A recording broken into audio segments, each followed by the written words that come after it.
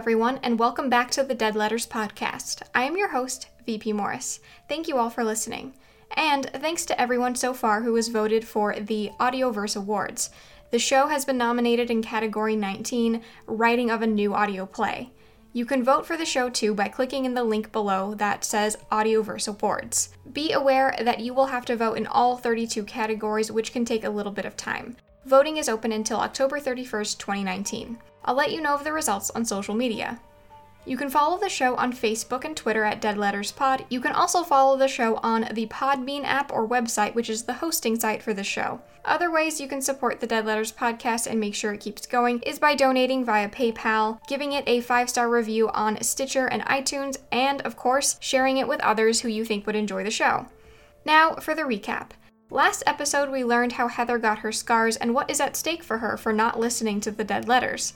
The first time she ignored Charlotte, her brother died. Now, if she fails to give Fiona her third letter at the right time, her children will die. Angry with his mother for uprooting their lives to follow the writings of a dead woman, her son Jonathan attempts to destroy all traces of the letters before Fiona can get hers. Now, let's get into it. The Dead Letters Podcast, Episode 10, The Third Letter. "Jonathan, no!" Heather called out. "You're going to die if you destroy those things." He let out a laugh and dropped the burning paper towards the trash can. Marco leapt forward and pushed Jonathan back, causing the paper to miss the can and land on the carpet. I scooped up what I could, holding it to my chest. Fire burst forth on the carpet, and flames spread over the floor, crawling up Jonathan's pant leg. Marco took off his winter coat and threw it on the ground. It smothered most of it. I stomped out the few remaining flames until they burned out, leaving small trails of smoke in the air.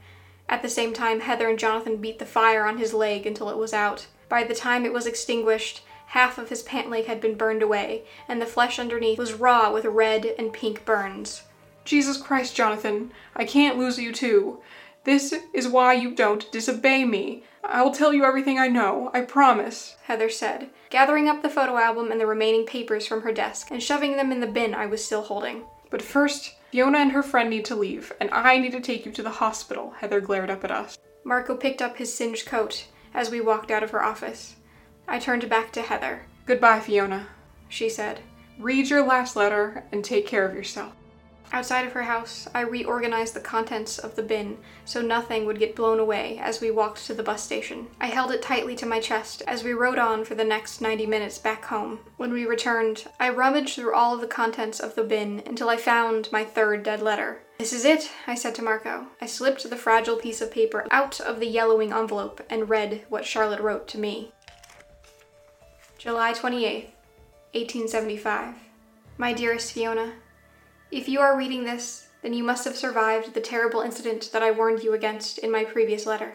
You must have met Heather and her children, including her daughter that she named after me, an honor I don't feel I deserve, and her son that she named after her now deceased brother. Well, while Heather was such a hot-headed, troublesome girl, I am pleased to know now that she had survived into adulthood and has some semblance of happiness for herself.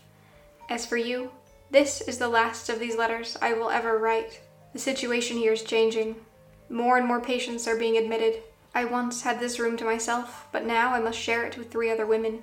The new doctors that have been hired are much less accommodating. They've instructed the nurses to forbid me from writing these fanciful letters because they are feeding my delusions. No one here believes me that I can see into the future. Well, none except Nurse Mary. She is my only ally in this rotting place, and bless her soul because she has agreed to send this one last letter for me. I wish I could tell you more, Fiona. I feel we have such a deep connection, even though we've never met in the flesh.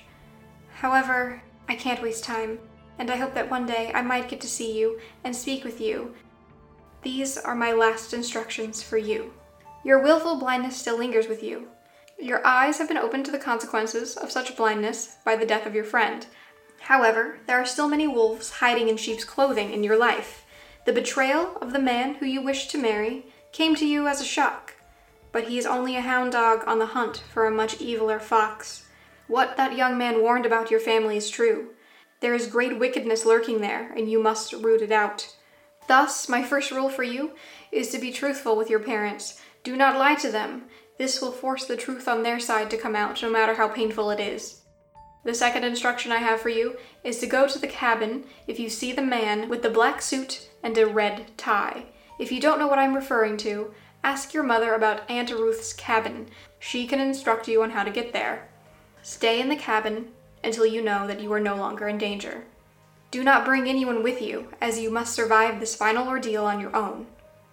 My third and final instruction for you: if you see ice and it looks thick enough for you to cross, walk across it. On the other side, you will find everything you need to know. With love, Charlotte Bouvier. What are you going to do now? Asked Marco. Are you going to tell your parents about Paul? I think I have to, I told him, pulling out my phone. But first, I'm going to text my mom. I want that address for the cabin, just in case. Hey Mom, random question, I typed. Do we have an Aunt Ruth in our family, and does she have a cabin? Within seconds, she responded, Yes, that's weird. I was just thinking about her. Ruth was your grandmother's sister, but she passed away years ago. A few cousins still share the cabin she left to her nieces and nephews, but I haven't been up there since I was a teenager. Where is it? I replied. She sends 2 pictures. One of them is a front and back of a postcard. The front side showed a long, glassy lake that was surrounded by lush forest, with a few rocky islands dotting the blue surface. In thick font, the words Sterling City, New York curved slightly towards the top of the picture. Sterling City, I said to Marco. That's where Charlotte lived. I zoomed in on the card's backside. I could barely read the writing, other than to make out it was a postcard my mother's brother had sent her over the summer. At the top, he had written the return address. 54, Emerald Drive. After researching where the cabin was on Google and writing down instructions to the place in a notepad for safekeeping, I decided to call my parents and tell them the truth. I called the house phone, but was met with the busy signal. It's no surprise. With such a large family, my mom was always making calls to some cousin or another. I dialed her cell phone, but of course she didn't pick up, too busy gabbing away on the home phone. Finally, I decided to call my dad's cell phone. He never liked it when I called him, but I figured he might be able to pull my mother off the phone long enough for me to tell them the news. The phone rang twice before I heard my dad's curt voice say, Yeah. Hey Dad, it's me, I said to him. There were whooshing sounds and muffled voices in the background. What is it? He asked, his voice sounding distant as if he was on speakerphone.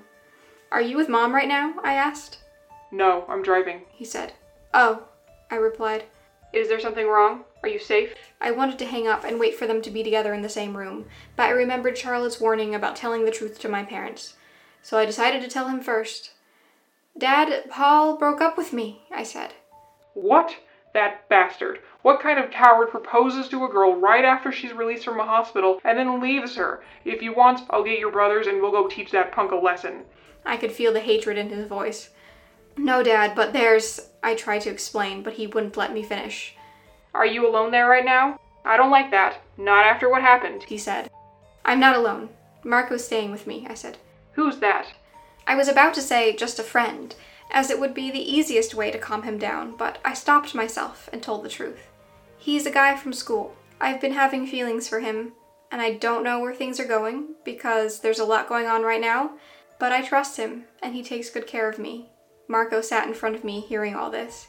His cheeks slightly flushed, and he couldn't look me in the eye. Well, I guess you got over Paul real fast. My dad chuckled. Listen, no funny business. Dad, there's something else I have to tell you. It's important. Oh God, you're pregnant, aren't you? No, it's Paul. We broke up because I found out he's an undercover cop. He was pretending to be my boyfriend because he wanted information on the family. He said, you've been lying to me about what you do for a living, and that you're a really bad person, and that you do really bad things. He said if I told anyone, I might die, or end up in jail or something. I paused for a moment, hearing no reaction. Dad, is it true? I begged, hoping he would refute everything. The voices of several men rose up in the background. Dad, who's there? Shut up, he yelled to the men. Fiona, just know that I love you, he said, and ended the call. What did he say? Said Marco. He just said that he loved me and hung up. Just then my phone rang, and I picked it up without looking. "Dad," I asked, panicked.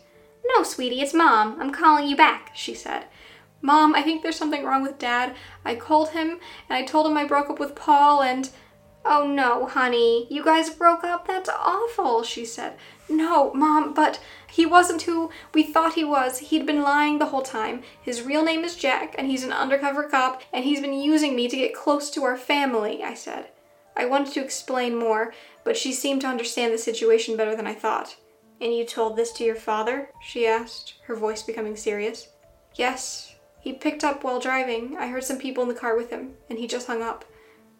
"Oh God, Fiona. Oh no. How could I have let this happen?" she said, almost as if she wasn't speaking to me.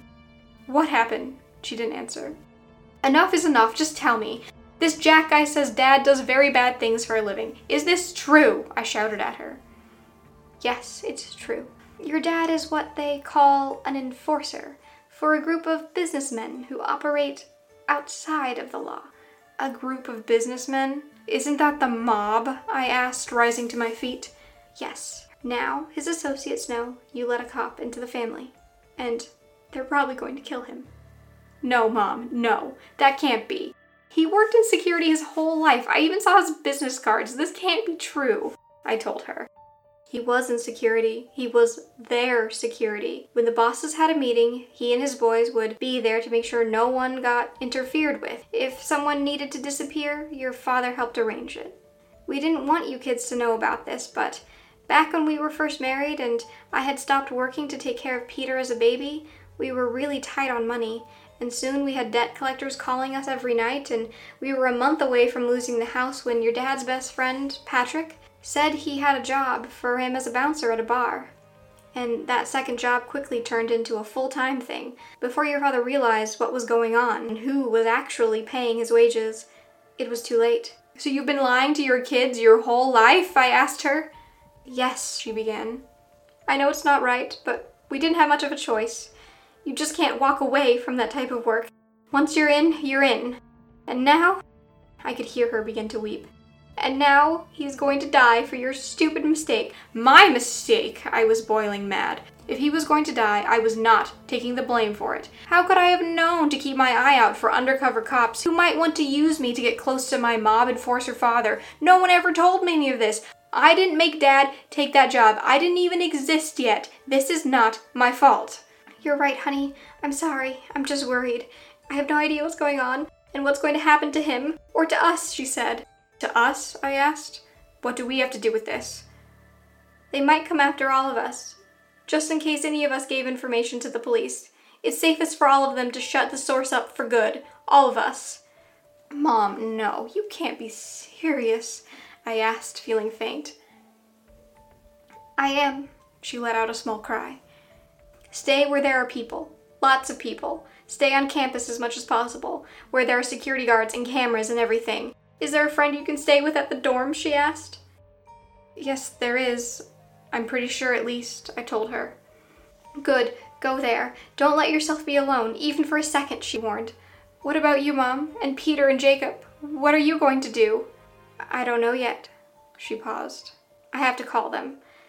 We'll find some place to stay, where we can be safe. I'll call you from a payphone later." "I love you, baby girl," she said. "I love you too, Mom." And we both ended the call. "So it's true?" asked Marco, who had watched my phone call with my mother with wide-eyed fascination. "Yes, it's true." I held my face and let tears stream down my cheeks once again. Marco rushed over to me, and I collapsed in his arms. She told me I have to stay on campus at all times, because they're going to come for me, and I shouldn't be alone. "You can stay with me. There's only 1 week left of the semester, and Adam took his finals early and went home." I took a sigh of relief. At least that was one thing that was going right. Marco and I tore through my house, gathering up all the belongings I could need, and then we walked with my suitcases to the dorms. Normally, there would be at least one security guard lazily flipping through a magazine at the entrance to our school's residential building, but when we arrived, the post was vacated. For now, this was a good thing. If someone was staying here more than one night in the building, there would need to be a bunch of paperwork filled out by an RA, the student, their parents, but under these circumstances, I did not want to deal with all of that. Plus, with the rush of finals, most of the RAs in the buildings were so stressed out from studying and writing 20-page papers they simply didn't care about the rules anymore.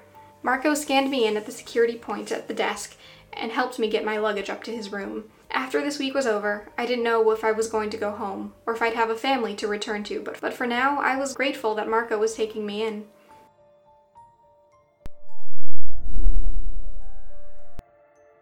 We spent the rest of our Sunday poring over our textbooks and laptops, as finals week pushed down on us.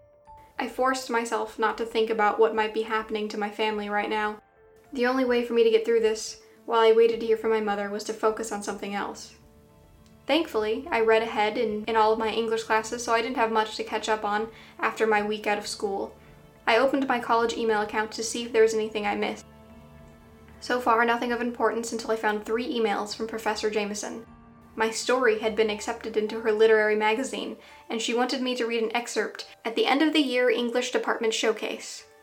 I quickly replied, telling her I would love to be a part of it, and I apologized for not replying sooner. I turned around and beamed at Marco, who was sitting on his bed. Guess what? My story was accepted, and I was just asked to read at the showcase on Tuesday night. That's awesome, he smiled back at me. Monday came and went, and I still hadn't heard from my parents. I scanned the news online to see if any murders had been reported that matched my family members' descriptions, but nothing came up.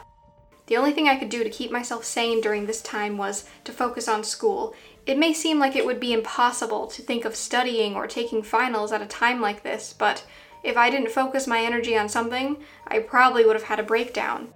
I had one more test to take on Tuesday morning, and then the reading that night.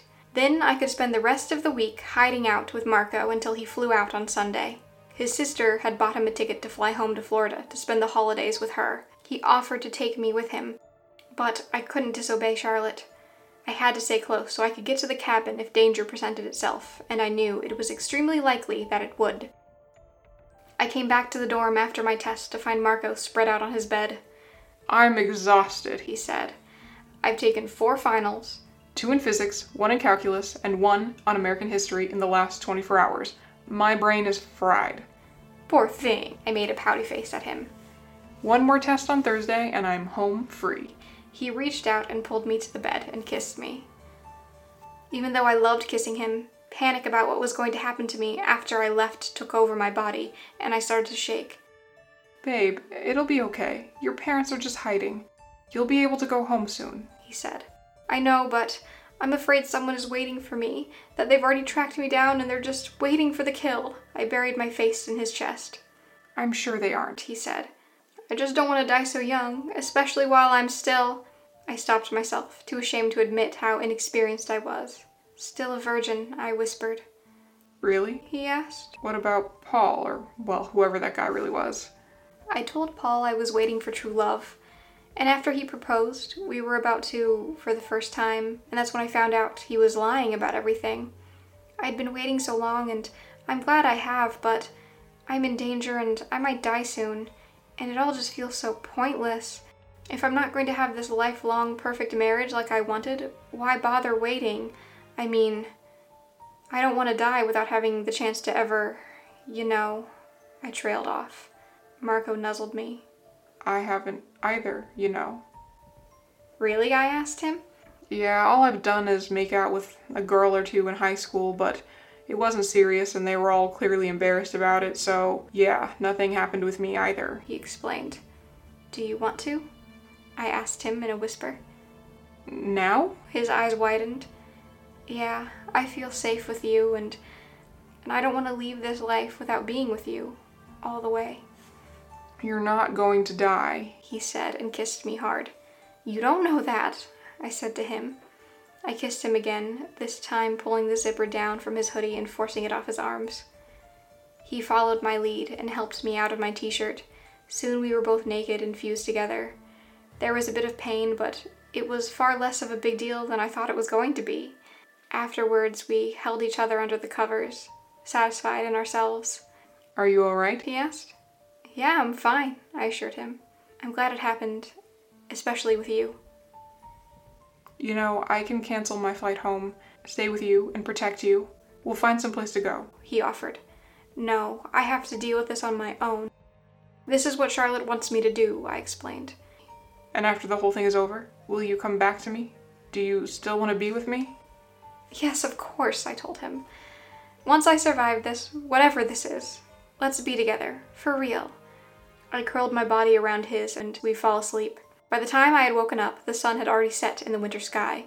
I reached for my phone, my heart pounding as I hoped to see a missed call from my parents. The lock screen was there except for a weather notification about expecting snow in the next 12 hours. I swiped it away. I looked at the time. 5:37? It can't be. I mumbled to myself. What? Marco said with a groan. I only have 20 minutes to get ready for the showcase, I said, dashing to the bathroom and promptly taking a hot but very short shower. The clock was about to hit 6 when the both of us finally sprinted out of the dorm and across the quad to the humanities building.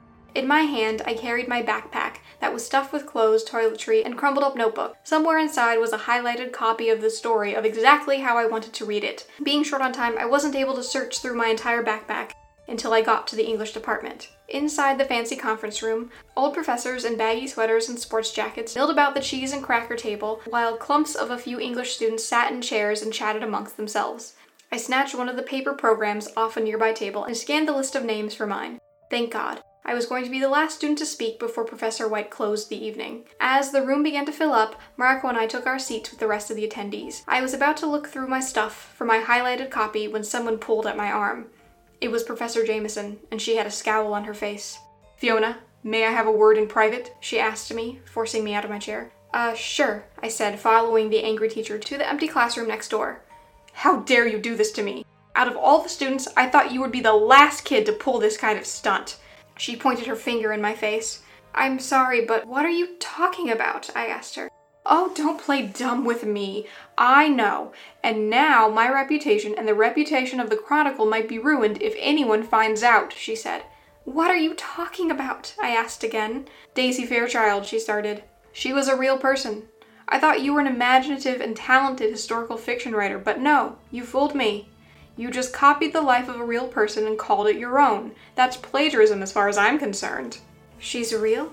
I asked. "Of course she's real," the professor went on. "I had one of my friends over. He's an English history professor from Columbia. He read your story and told me that Daisy Fairchild was a real person. Not just any person, but a well-known socialite. Her love life and wild antics were scattered all about the 1820s newspapers. She basically was the Zella Fitzgerald of her time. You think that you could just lift the details of this woman's life and get it published and no one will catch you? Were you that strapped for ideas?" asked the professor. "No, I swear to God, I didn't know she was real. It all just came to me in a flash and I wrote it down. I didn't mean to do anything wrong," I said. "Oh yeah, right. Like you could see magically into this woman's life without any prior knowledge of her and get every detail right?" "Yes, I could. I could see her clearly as if I was staring at her through a window outside of her home," I said, trembling as the words came out of my mouth. A window into someone's life, knowing every detail about a person from a different time. That was Charlotte, and I was just like her. Professor Jameson snapped me out of my internal panic. "Well, I don't care how you came across this information, but you're going to go up there and pretend like everything is normal. You can read your little excerpt, but after this, I don't want you publishing any more stories about her. I don't want you to mention this story or the York Haven Chronicle to anyone ever again. Do you understand?" "Yes," I nodded. "Good." She grabbed my wrist and dragged me back to the conference room. I took my seat next to Marco and pretended like everything was okay. I waited patiently as I could, forcing my mind not to think about what Professor Jameson had said.